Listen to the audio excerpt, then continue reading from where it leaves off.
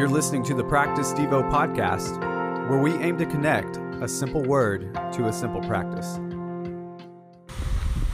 The word for today is proficient, and adjectives that are considered synonyms for this word are well advanced, competent in any art, science, or subject, also skilled.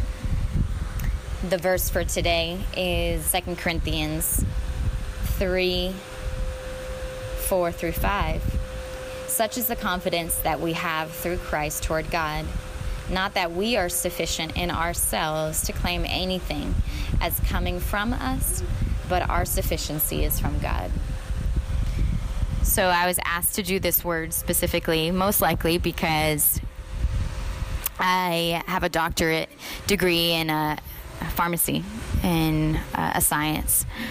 And I am passionate about education and pursuing a education to the fullest degree possible. For me, that was important because I wanted to love my job. For me, the only way to be able to build a career on something that I know I would love doing is if I put in the work, put in the time to get to know that field well enough to be considered an expert. And so I do. I consider my job my dream job, and I love it. And I did put in the work of studying for it. I consider myself very proficient in the work that I do. And so I parallel that to the work that we put in getting to know more about Jesus and his story, his life, to become more proficient in Scripture so that we can love him better.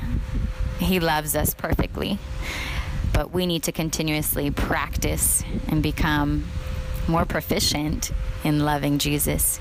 The way we do that is by becoming experts in that, by studying him, studying his life, putting the time in, devoting ourselves to knowing him fully. So the practice for today is, what do you aim to become proficient in? If you are already well advanced in a certain field or study, job, or talent, how do you continue to steward that gift well? Let's pray. Elias will pray with us. God, you've given me a passion, a skill, a talent that you want me to steward well. May I do so in your strength. Remind me that you have given me these things to point people to you, and help me do that. In Jesus' name, amen. Thanks for listening to the Practice Devo podcast. We hope this helps in your spiritual growth and practice in becoming like Jesus.